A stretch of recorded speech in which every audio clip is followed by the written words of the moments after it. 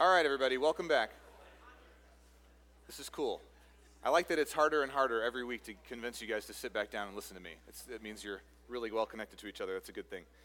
We're going to be in Mark chapter 3 today. We'll finish Mark chapter 3, so if you have a copy of God's Word, I think it's worth you turning there in your own copy of the Bible. If you would like a scripture journal that walks you through the book of Mark and gives you a lot of space to take notes, we have many of those. They're out at the welcome desk in the lobby. You can go get one right now if you want to. They're free to you. We make those available anytime we preach through a book of the Bible, just as a tool to try to help you navigate and have space to take notes.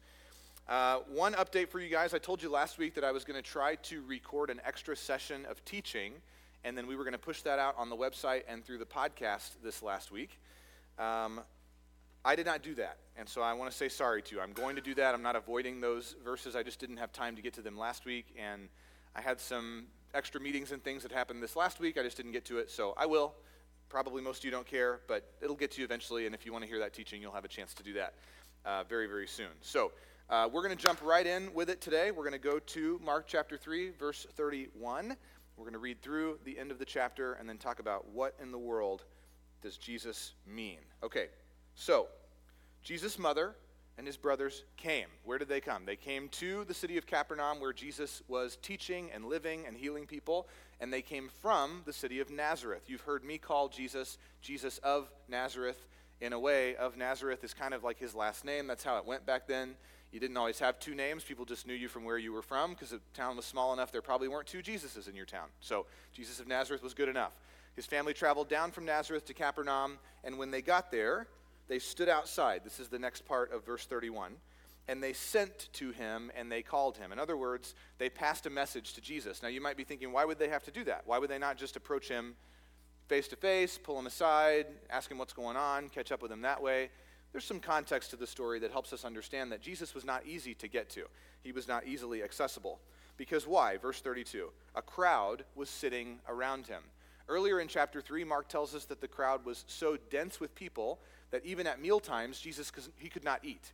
He could not physically make his way through this mass, this throng of people to wherever the food was laid out, whether it was outside or inside. He was struggling to do that, and word of that was traveling fast, and that's part of what alarmed or upset his family and caused them to pack up, come down to Capernaum, and try to help him, try to rescue him from himself, they thought. So they said to him, okay, the crowd is sitting around him, and word gets to Jesus, your mother and your brothers are outside. So we can assume Jesus is inside, probably inside of Peter's house there in Capernaum, the same place Jesus stayed most of the time that he was passing through the city of Capernaum in the region of Galilee.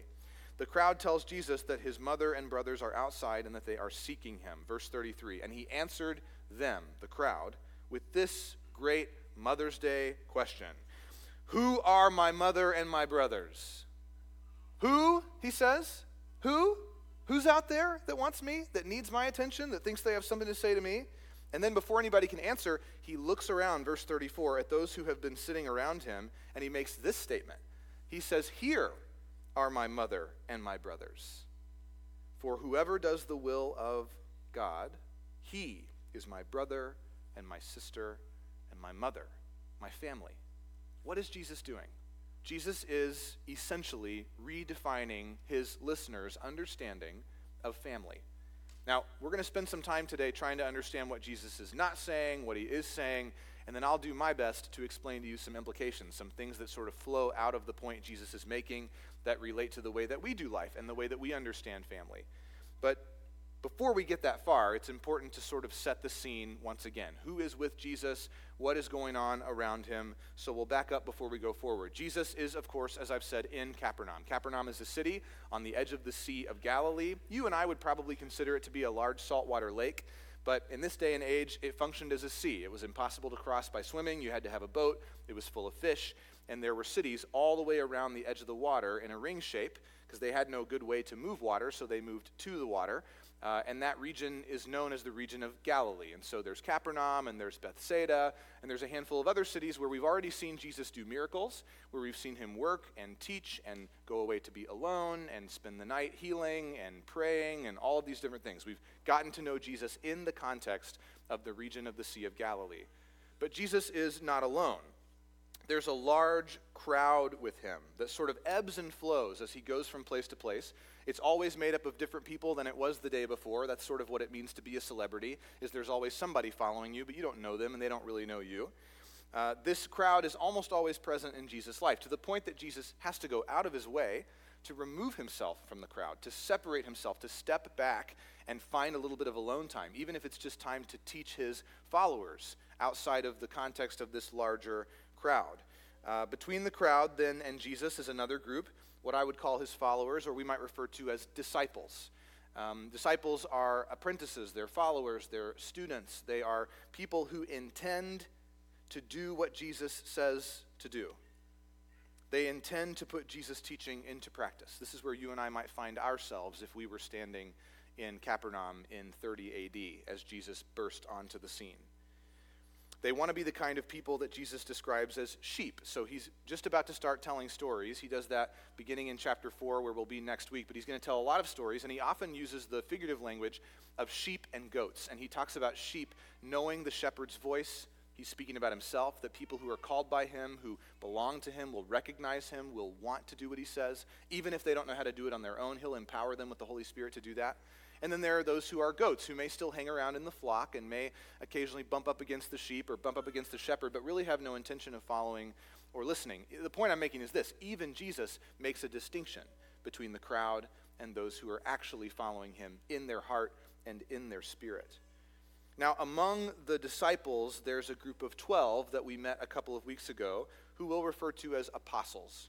Apostle simply means sent one. It comes from a word in Greek that you don't know how to say, and I'm not going to say it to you because you'll never remember, but just trust me, it means those who have been sent. If a disciple is someone who has been gathered in to follow, that's sort of stage one of the process. These 12 apostles have been gathered together to send out. They have a mission. There's something that they're supposed to do. There's somewhere that they are supposed to go. Now, the disciples are many at this point. There's probably several hundred. At a point in the book of Luke, Luke identifies that there were about 72 disciples, but it's hard to know if that's literally the number 72 or if he's using figurative language, because that's a multiple of 12, and 12 is a very important number in the sort of the Hebrew world. We don't really do that with numbers the way that they did, but just know that there were at least 72, up to potentially several hundred people who were following Jesus, intending to become his disciples, intending to be apprentices of his and take on his way of life and enter into the kingdom of God that they heard him spend so much time speaking about. Now, the apostles are a group of 12. You remember that we talked about that a couple of weeks ago. And 12 is significant in the context of Hebrew people, which is who Jesus is living among. It's what he was himself, because there were 12 tribes in the nation of Israel. So 12 matters a lot. The reason that Jesus chose to call 12 apostles to himself is to represent the 12 tribes of Israel that at this point in history have basically abandoned God and turned their back on him. Jesus is redoing what God the Father did in the Old Testament to build for himself a new nation of people, which includes a new kind of family. That's the tie-in for what he's saying today, is even his 12 apostles represent a new and different kind of family from the one that he was born into, his biological or his family of origin. Now, you may remember that when God spoke to Moses, okay, so pause Jesus in the AD years. We're going to go way BC to Moses. If you were here when we preached through the book of Exodus, you remember that when God came to Moses the first time, he presented himself in a bush that looked like it was burning, but didn't create smoke, wasn't hot, wasn't burning up the middle of the bush. And so we call it the burning bush, but it really wasn't burning. It just looked like it was burning, and that's a technicality that matters to me, that you probably don't care, so there you go. Out of that bush, God spoke. He made his presence known, and this is how he introduced himself. The very first time he'd ever encountered Moses. Moses, who is going to go on to be the liberator, the vindicator, the most important man in the history of Israel until Jesus himself arrives. This is what God says. He says, "Hello, Moses, it's me, the God of," and then he says three people's names: Abraham, Isaac, and Jacob. Okay, Abraham is a guy God calls out, tells Abraham, you and your wife can't have kids. I'm going to give you children. I'm going to give you so many children and grandchildren and great-grandchildren that eventually there will be more people on earth with your bloodline than there are stars in the sky at night. The first son that they have together is a guy named Isaac. Isaac gets that blessing from Abraham. He becomes the next link in the chain of how God's going to populate the earth with this new nation he's building. And then his son is a guy named Jacob. Jacob has 12 sons. Eventually, Jacob has his name changed from Jacob to Israel, which is where the nation gets its name. It's named after him. And those 12 sons each become regional tribal leaders. And each of the 12 tribes of Israel is named after one of those sons. Benjamin, Issachar, Joseph, et cetera, et cetera. You can read the book of Exodus if you want to know more about that. So Jesus has called to himself 12 disciples who he's made apostles, and those apostles represent the 12 tribes of the nation of Israel. This has been God's plan all along from the very beginning. So then, of course, at the center of all the action is the man, Jesus himself. The center of attention, very much literally the center of all the action, but also in a more cinematic standpoint, there's almost never a scene in any of the Gospels where Jesus isn't either in the foreground or the background. Even a little bit later on, we're going to see that Jesus' cousin John, the baptizer, gets his head cut off by the Jewish king in an attempt to appease the Roman government and the Jewish people. But Jesus he's in the background of that story as well. So everything that happens in the Gospels really centers on and is framed by Jesus, where he is, what he's doing, who he's looking at, what he says, what time of day it is, if he's asleep, if he's awake. All these things matter in the plot points of how we understand the gospel itself. So that brings us to Jesus in Capernaum. This is where most of his miracles have happened so far, and the crowd has been so intense that extreme things have been happening. People have gone so far as to rip the roof off of their neighbor's house just to bring a man into Jesus' presence so that he could receive healing. And now the crowd has grown past that point, and it's pressing on Jesus so hard that verse 20 of Mark 3 tells us that Jesus and his disciples couldn't even eat in the home that they were staying in. There were too many people. Some in the group around Jesus were curious, maybe like you are. Some were eager to see what Jesus would do next. Maybe you've had that experience with God where you can't wait to see what's on the horizon because you know he's always up to something. Others in the group were confused. They weren't sure who Jesus was or what he represented or why he was so hard to understand sometimes. And then there were a select few in the crowd as well, and we talked about this last week, who were angry. Angry to the point of even blaspheming God because they were so upset about what Jesus taught and what Jesus did. Every extreme was represented. Think of the 12 apostles themselves. From an extreme Zion nationalist zealot, what we called a Sicarii or a dagger man, I'm talking about Simon, who's always got a knife on his hip, all the way to a sold-out collaborator with Rome, a tax collector like Levi, who has his name changed to Matthew. Everyone from ignorant fishermen all the way to the highly educated intelligentsia were looking for and looking to this Jesus of Nazareth. And at the outskirts of all of that activity and all of that drama, not sure what to think, not sure what to do, was Jesus' biological family, and they were not happy about what they saw. They were not pleased. They did not understand. They did not find themselves fitting into the crowd. Jesus wasn't impressive to them. He wasn't that cool. I don't know if you've ever had this experience where you do something awesome and then you go back to your hometown and nobody could possibly care less than they do. I didn't even go to my 10-year high school reunion because I hadn't really done anything that cool in 10 years, except gain weight, which isn't that cool. So I was like, I don't think that's really worth doing. But I've had these encounters when Andy and I have gone back to East Texas, or I've seen them in her life when we visit Dallas, where she grew up. You want to share with people what you've done, but it's all just kind of not that cool because they know you and you're still that brat with the stinky diaper that colored on the walls with black Sharpie, and they can't really get over that. And so this is the experience that Jesus' family's having. They encounter Jesus, and because they knew him previously as a son and as a brother, they don't see him to be divine. They're not thinking, this is amazing that Jesus is finally living into the prophecy that angel gave our mother Mary all those years ago. No, they think he's out of his mind.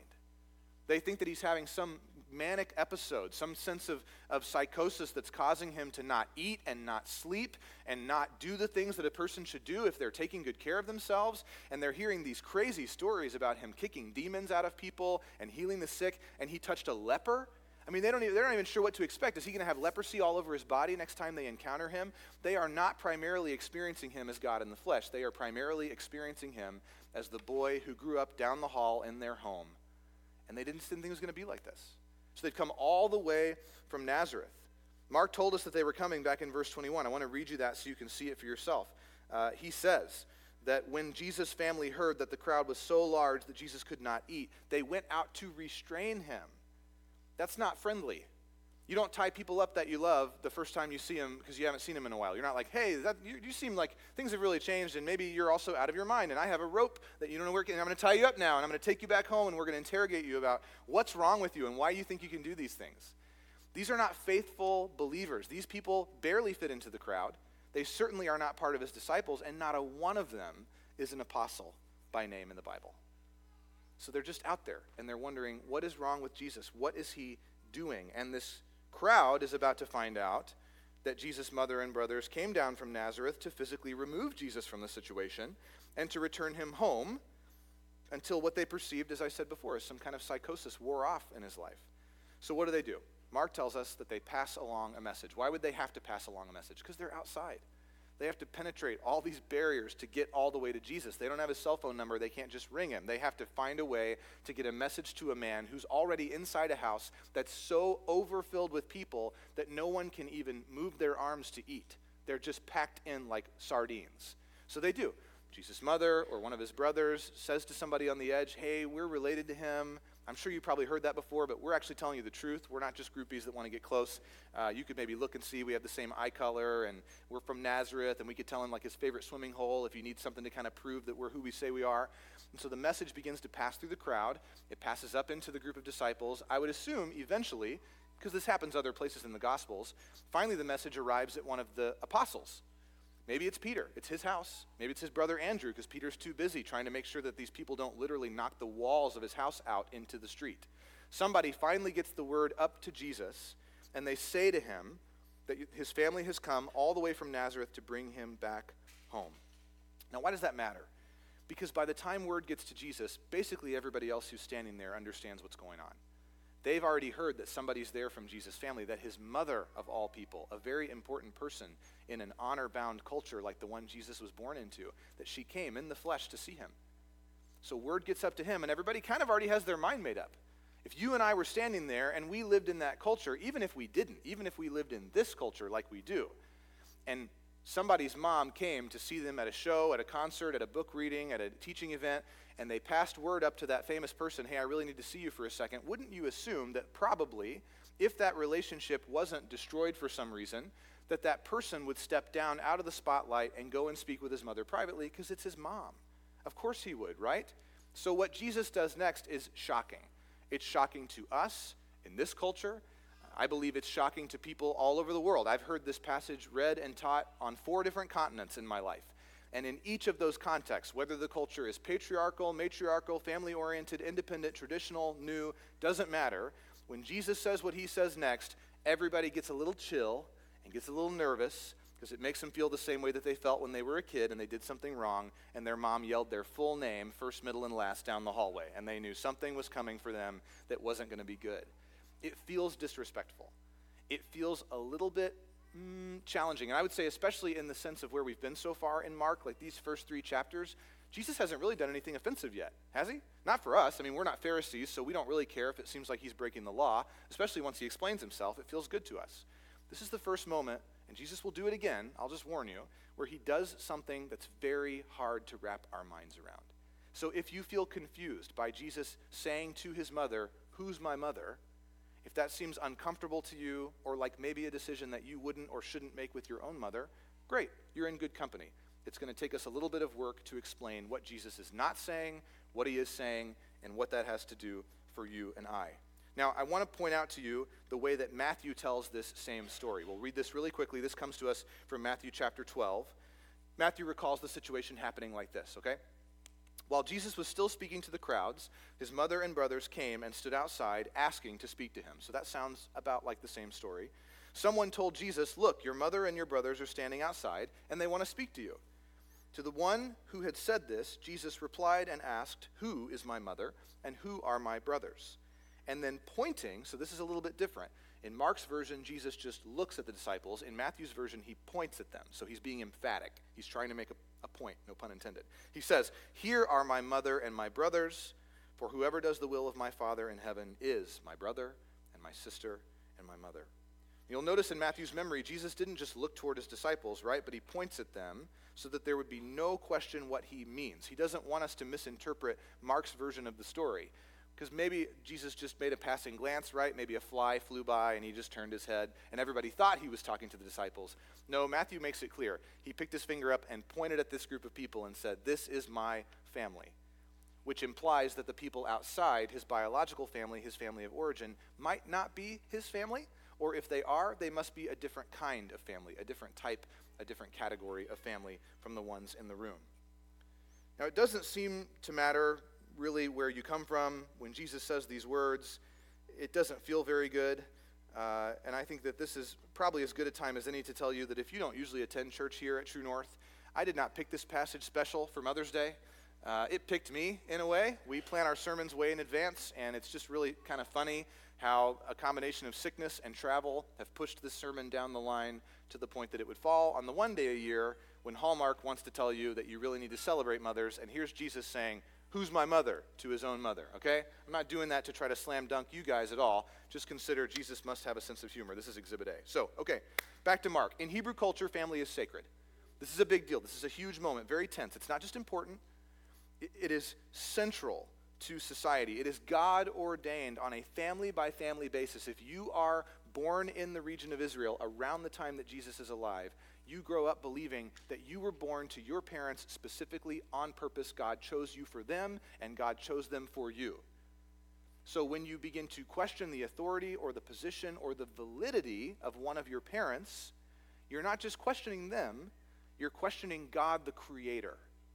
You are making, in a way, a sacrilegious or blaspheming religious statement by choosing not to immediately submit yourself to the authority of either your mother or your father. For this reason, we can feel sure that Jesus has shocked everybody present.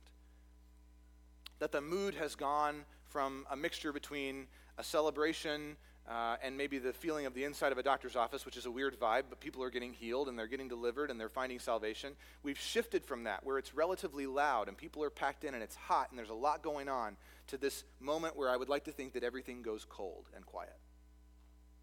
Because what does Jesus mean? What could he possibly mean? What is he trying to say about his mother? The crowd, the disciples, the apostles, especially his own mother, are shocked. Think of Mary.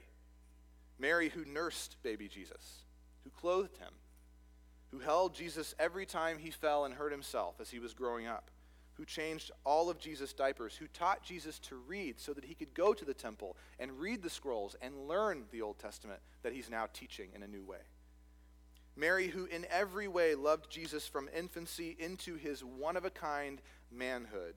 Mary, who traveled, probably on foot, from Nazareth to Capernaum just to check in on her boy and to offer to do whatever it took to help him in his moment of need.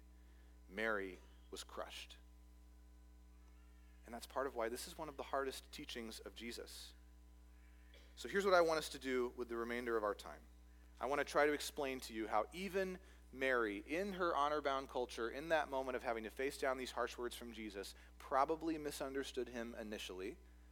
So you're in very, very good company if you're struggling to wrap your head around this. And I want to rapidly do 4 things with the rest of our time. I want to tell you what Jesus is not saying. I want to then tell you what I think he is saying. And I want to trace 2 implications from what Jesus is saying into our daily lives. So if you're taking notes, this would be a great time to write some of these things down. What is Jesus not saying? Jesus is not saying that your family of origin is meaningless. Now, I use the phrase family of origin instead of biological family because in Jesus' day, adoption was extremely uncommon, to the point that only the very wealthy would do it. There was a sense of responsibility that was shared between families already. So it was typical for aunts or uncles or grandparents to raise children if their parents died or were unfit or were unable. But there just weren't the problems that we face in exactly the same way that cause parents to lose custody of their children or endanger their children. There was no foster care system in Jesus' day, is what I'm trying to say. And we can be thankful that that hasn't always been necessary in every culture in the world. It's certainly necessary in ours. But for Jesus, biological family usually is family of origin. For us, it can be many things. Family of origin is the home in which you were raised, or the group of people who should have offered you a home and didn't, and still somewhat raised you, or maybe just ignored you and neglected you and you raised yourself. But it's the group of people who played that primary, shaping, formative role in your life. It's tempting, I think, at face value to interpret Jesus' questions about his mother, his words about who his real family is, to mean that what family you're born into and what family raises you are like not a big deal, inconsequential, or that maybe they somehow make less of a difference in shaping you than a spiritual family would. Even Jesus himself is not saying that he had or intended in the future to sever his own ties with his family. We know that eventually one of his brothers becomes a disciple and ends up writing one of the letters that's present in the New Testament of your Bible. We know that at Jesus' crucifixion, as he's hanging on the cross, one of his last thoughts is for his mother. He turns to the disciple John, brother of James, the two sons of thunder, and he says to John, "Would you please care for my mother when I'm gone?" This man is not intending to stiff-arm his family or insult anybody on its own, but he's willing to say something hard to introduce and teach a new truth, a truth that is so close to something that everybody in his culture had grasped that it had to be differentiated. It had to be split apart so that people could understand Jesus isn't just retconning something old. He's building something brand new for his followers. And I want you to hear me clearly, okay? It's not a Christian idea that you have to turn your back on your biological family in order to follow Christ. But at the same time, in the same way that Jesus isn't calling a victim back to their abuser in order to just be abused again and again, Jesus is also not calling people who need to sever their ties with their biological family, because there are sometimes good reasons of sanity, reasons of safety, to build a barrier and to draw a line in the sand. Jesus is not telling you that if you're a Christian, you have to sprint back across those lines and tear down those boundaries and put yourself back in a position of danger. Not at all. The point stands. Jesus is not saying that your family of origin is meaningless. So what is he saying? He's saying that the kingdom of God is a better and more permanent family, that there's room in his categories for your family of origin and a new kind of family, but you don't have to abandon your biological family or your family of origin in order to follow Jesus. That's not what Jesus says. That's what cult leaders say. If you're not familiar with the way that cults work, one of the first steps in processing into a cult is that cult does everything in its power to sever all of your previous existing relationships, because they kind of know that what they're teaching you is crazy, and if you stay connected to people who love you, eventually somebody's going to drive out to the middle of the woods, wherever the cult compound is, and come get you and save you. Jesus is not like that. Jesus wants to add to your life, not take away a sense of belonging to your family. He wants to rebuild and reframe and fix what's broken between you and your biological relatives. He does not demand that you permanently turn your back on your relatives in order to follow him. So I want to make that point clearly. What he's trying to say is that there is a deeper kind of familiarity, or you might think of the word kinship if you're a little bit older. It's deeper than flesh and it's deeper than blood. A spiritual kinship that is established not just by shared genetics, but by a shared position underneath the saving love of God by Jesus' life and his death and his resurrection. For you and I who are found in this new kind of family, we're not bound by last name. We're bound now by the Spirit of God. Think of it this way. If you are biologically related to someone else, there are probably some physical factors that run in your family that let other people know that you have an older brother, a younger sister, or you look like your mom, or you look like your dad. It could be baldness, it could be height, it could be the build that you are, it could be the tone of your voice, the pattern of your facial hair, it could be the color of your eyes. There's lots of indicators when a family lives in one place for a long time that these people may be related to each other as we bump into them at the local high school or out at the grocery store, etc. For you and I, when we are spiritually related to one another, which happens as we follow Jesus, as we become part of his disciples, he builds a new family out of us. When that happens, our kinship is not marked by physical appearance anymore. It's marked by mutual obedience. This is why Jesus leverages obedience to God's will as the thing that ties him together to this new kind of family. Now hear me clearly. In the same way that Jesus is not trying to send victims back to their abusers, I am not saying to you, another easy to misunderstand idea here, I'm not saying to you that by being obedient you will make your way into God's family. That's the opposite of what's true. What Jesus is saying is that there is a group of people out there who are God's family, who have been called by him and saved by him, by his grace alone, by faith in him alone. And the way that you will know who those people are is they will be obedient. They will live obediently out of having been saved and put into God's family, not if you're outside of God's family, you can work your way in with obedience. It's the same point Jesus was making in another gospel where he told his disciples, the only way the world will know who you are is based on how you love one another.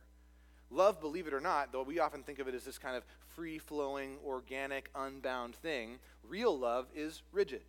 Real love is built on truth. Real love has rules. Real love takes care of other people. It's not fickle. It doesn't sway and flow with culture and idea changes. And so what Jesus is saying is obedience to him will look like love for one another, which will say to the world that we are a family. But that love happens a certain way.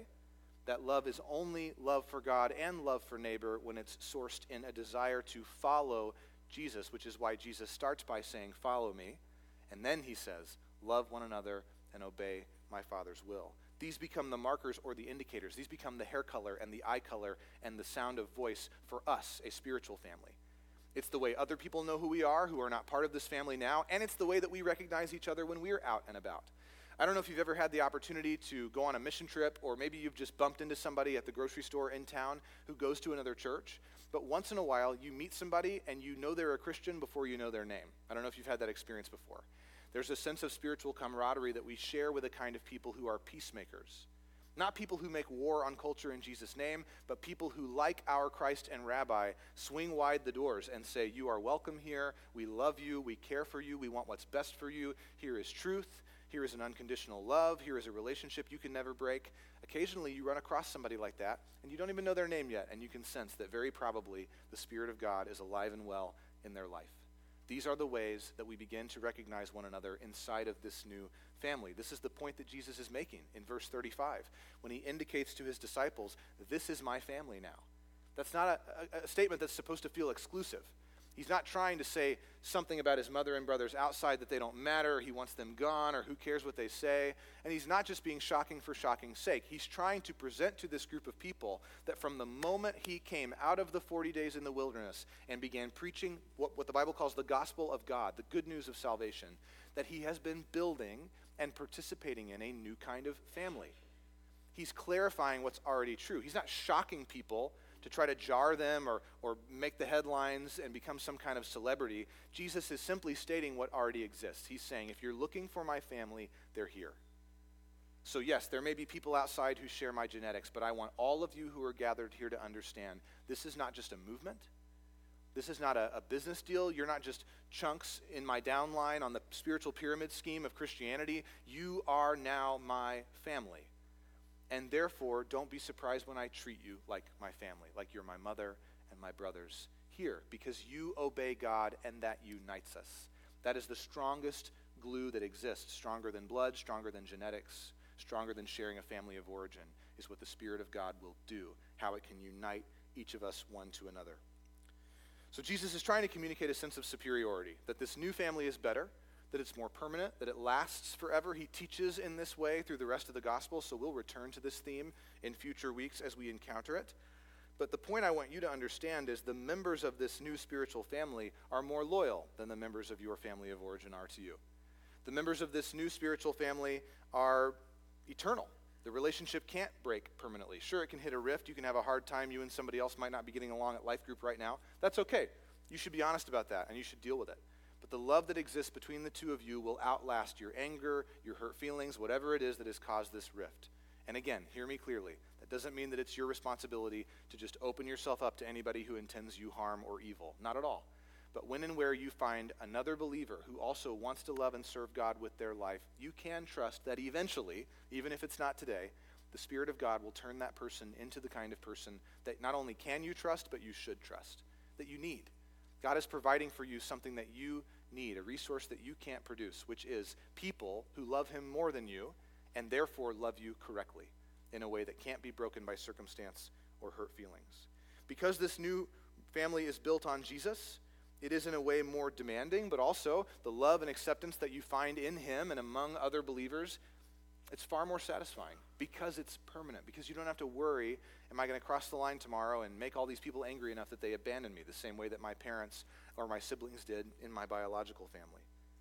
Don't miss that although Jesus loved his mother and brothers for 30 years with as much affection and loyalty as anybody could, to him his new spiritual family is more meaningful and dear to him than they are.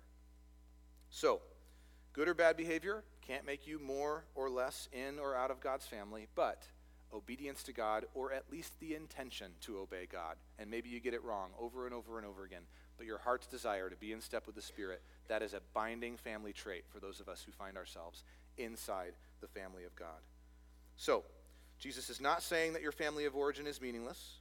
He is saying that the kingdom of God is a better and more permanent family, and there are at least two implications that we'll rapidly address together of what that means. If Jesus is offering us a new eternal family that is better and lasts longer than the one we were born into, what does that mean, And what should we do with it? The first implication is this, that obedience is central to our eternal family. Now, I've talked about this a little bit already, so I'll move quickly through this point. But the idea is not, again, that obedience is the ladder that you climb, that earns you your card, that gets you into the VIP club of Jesus' family. Far from it. Obedience is the family trait that we share. It's the indicator to each other and a lost and dying world that we actually do love Jesus, that we're not just grandstanding or virtue signaling in church speak, but that we have an intention to live differently and that we're able to live differently because the Spirit of God indwells us. Obedience is key to our experience when it comes to God's family. Even for Jesus, it was obedience to the Father that functioned as the only trustworthy indicator of whether or not someone had Jesus' best interests in mind. Jesus went so far as in John 4, he said that obedience to God the Father was actually his food. In John chapter 4, Jesus has had a pretty famous encounter with a woman at a well in a place called Samaria. And as she's leaving to go back to town and tell everybody that she's just met this guy who knows everything about her, even though she didn't tell him anything, Jesus' disciples come lumbering back from lunch, and they brought him like a sandwich wrapped in paper or something, and they offer it to him, and he says, I'm not hungry. And they ask each other, did somebody else feed Jesus? Did one of you guys trying to take my spot? I'm the lunch guy. Maybe it's Peter. He's like, I get lunch. Nobody else gets lunch. Anyways, so they asked Jesus finally, and here's what he says. This is John chapter 4. Jesus says, my food is to do the will of the one who sent me. What? Have you ever asked somebody to go to lunch, and they're like, I can't go to lunch because I won't be hungry because I'm going to be serving God. And I don't get hungry when I serve God. What? No, Jesus probably literally is saying something that's a little bit above my pay grade, but also in a representative way, he's communicating that the will of God is sustaining for him. It's life. It's not just obedience because something bad will happen if you don't. It is a way into a kind of life that you will never work your way into on your own. It's living out the invitation that God has given you. God's will was totally central to Jesus' life. Central to his death, central to his resurrection. We often think of Jesus as living moment to moment, right, in the active will of God the Father, but even his death was representative of submission to God's will. In John 14:36, Jesus prayed to God, and he said, Father, all things are possible for you, so remove this cup from me. He makes his request, but then he says, yet not what I will, but what you will. I will do it your way, God. Jesus is not begrudgingly submitting to the Father. He doesn't hate that he has to make this decision. He's saying to God, I will do what you want. That is what it has always been about for me. It's the pivot point of my entire life. All of Jesus' life hinged on obedience to the Father. In Mark chapter 10, Jesus actually revisits the idea that God gives us each an eternal family. And he says this, I have these verses for you on the screen. Jesus is teaching, and he says, I tell you the truth, there is no one who has, now catch this, who has left home or brothers or sisters or mother or father or children or fields. So he's saying everybody you've ever known or all the stuff you have. Anybody who's left that behind and done it for my sake and the sake of the gospel, these people will receive in this age. He's not just talking about heaven. On the earth, your real lived life will look like this. 100 times as much as what you gave up. Homes. Now we think big homes on the hillside. He's talking about a place to live, a safe space for you and your family. Brothers and sisters, mothers and children, family, fields, and persecution. Sprinkles that in there a little bit, like biting into a pepper seed in a meal. Oh gosh, Jesus, persecutions. But that's part of the mix too. And in the age to come then will be for you eternal life. Jesus is again communicating. Those who are obedient, those who live for my sake, for the sake of Jesus and the sake of his gospel, they will have everything they need and more. And part of that, a big piece of it, will be a spiritual family that will never leave, will never abandon, and cannot fail you or what you need. So obedience is central to our eternal family. The second implication is that disobedience then, it's logical here, disintegrates our eternal family. Now we've seen this play out in our physical families, haven't we? Every single one of us has seen our biological families disintegrate, rip apart at the seams because of disobedience. No one in this room has a family tree without limbs that have been broken off, or withered, or died on the trunk, even though they refuse to leave. And this happens primarily in two ways. One is explicit, and you won't really need me to say much to understand what I mean. The other, though, is subtle. And unfortunately, the disintegration of the family that can happen inside churches is considered to be polite and is often widely accepted by people like you and I who claim Christ as our Savior. So let's start with the easy one. Disobedience disintegrates our families, first of all, explicitly in all forms of what we'll call intentional wickedness, just going against God, Just deciding that you know better, God doesn't matter, you're not going to do it his way, who cares what he thinks, he's old, he's dead, he's not real, he's a bigot, whatever, so we're going to do it our way, and we'll find our way into a new family. You hear this a lot. It's present in TV shows, it's present in music, in books, especially in the nonfiction kind of psychological family planning world. There's this idea that a family is anything that you and I can tape together with duct tape and decide, okay, all these things now have something in common, so this is a family now. And it doesn't work, and people just get hurt more and more and more every day. Children suffer, their minds are broken, their bodies are abused, but we keep calling it family because we wish that we could have something other than what God made us. Because why? Because God's version of family holds us accountable, and we hate that. We would rather hurt all kinds of people that are close to us than ever have to answer for our crimes. It's the way we're wired, unfortunately, because of sin. So our families disintegrate, and our eternal family is not immune to this. If obedience is the external indicator that we have found a new kind of family centered around Jesus, then willingly walking away from him is going to tear this eternal family apart. It's going to hurt other people when you actively live in sin on purpose, not just you. It's going to damage your children when you and your spouse refuse to figure out a way to mutually submit and walk in humility in your home. It's going to hurt future generations who share your last name and your hair color and your build when you refuse to confess sin where it's present, to bring the real interior state of your life before God's throne and surrender yourself to him. And here's what it usually starts with. Somebody hurts our feelings and we take a step back from the church. And life group doesn't feel safe anymore. Or our spouse decides they're going to pick on something that's a little too sensitive.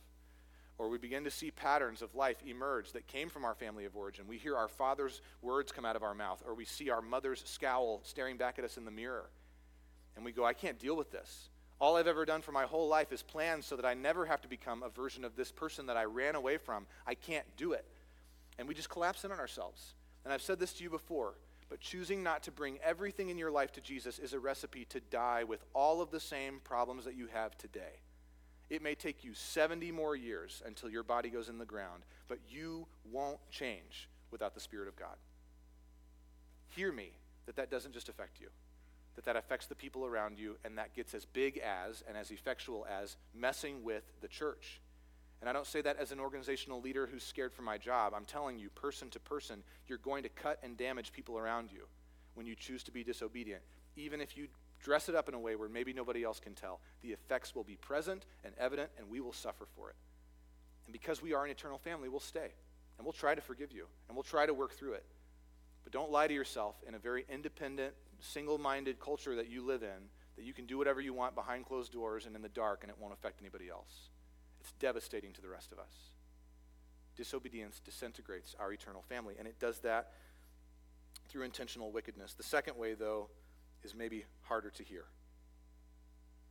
Disobedience disintegrates our families through what I'll call domestic idolatry. This is the one that's polite, that's acceptable in a lot of churches, that Christians almost celebrate each other for. And it goes like this. Domestic idolatry is what one author calls familial narcissism. This is a little harsher way to say it. It happens when we begin to replace Jesus and his kingdom family with our own biological families. We replace Jesus with our marriage. We replace Jesus with our children, their future, their goals, their chance to go play professional sports. Whatever the thing is that's a mirage in the desert that's making us think, if I could just do the right things and play my cards right and move this direction, everything will work out and we'll be one of the 1 in a million who hits the jackpot when it comes to money or where we live or job opportunity or my kid's future.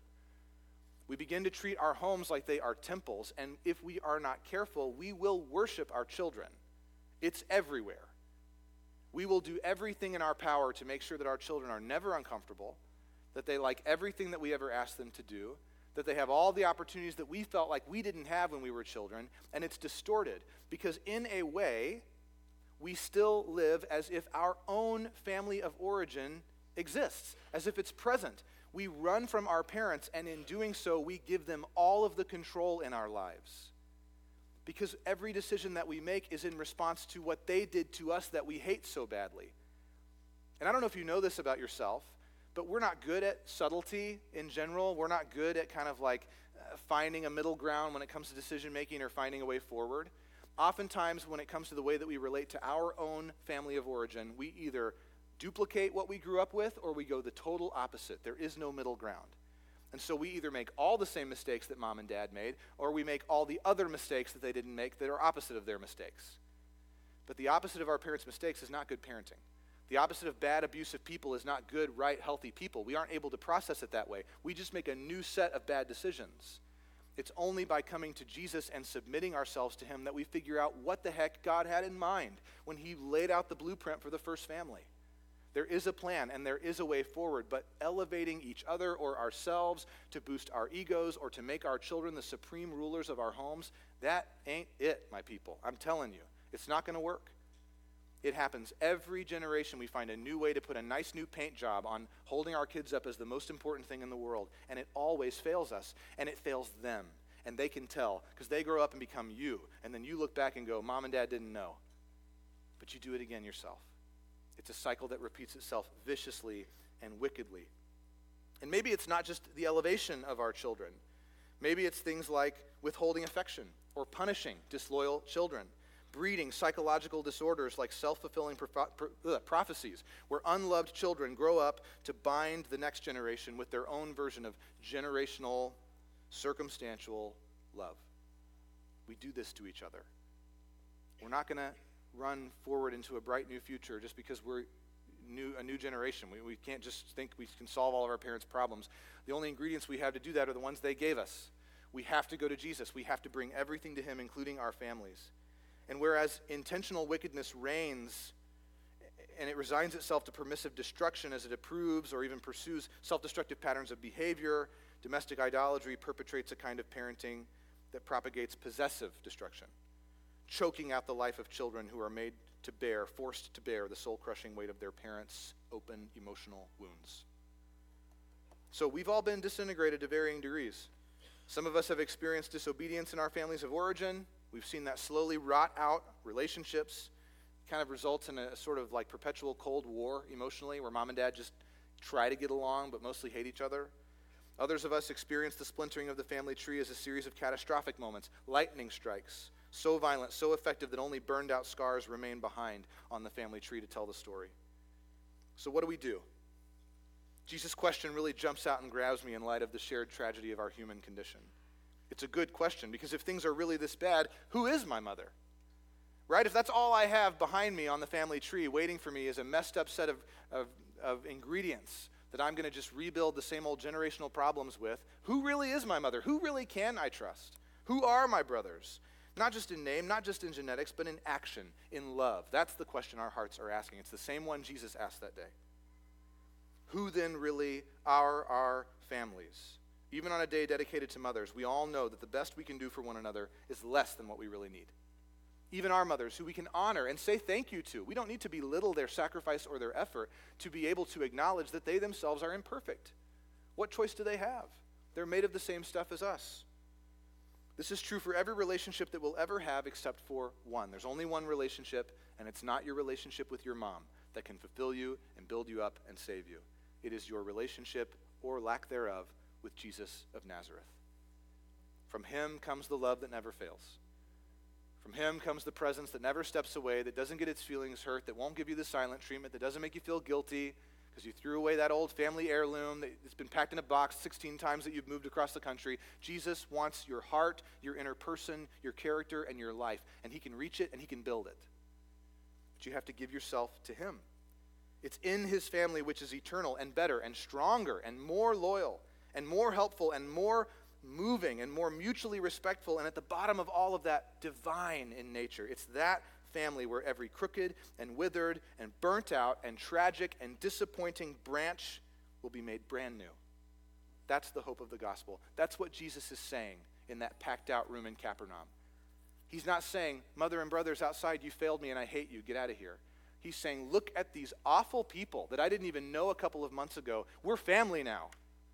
Wouldn't you like to know what can cause a group of strangers, two men like Levi and Simon, who hate each other and literally want each other dead in the street? What can make men like that brothers? Only the love of Jesus. Only the sacrifice of God in the flesh in your place. So if you're a mother today, again, we say thank you and we honor you and we appreciate what you've done. But if you're a good mother, the most important work that you've ever done is point your children to Christ. And it's a work that I want to join you in right now and just ask you today to consider, what is the foundation, the bedrock of your life? Is it your parents? Is it your children? Is it some past or future moment that haunts you? It doesn't have to be.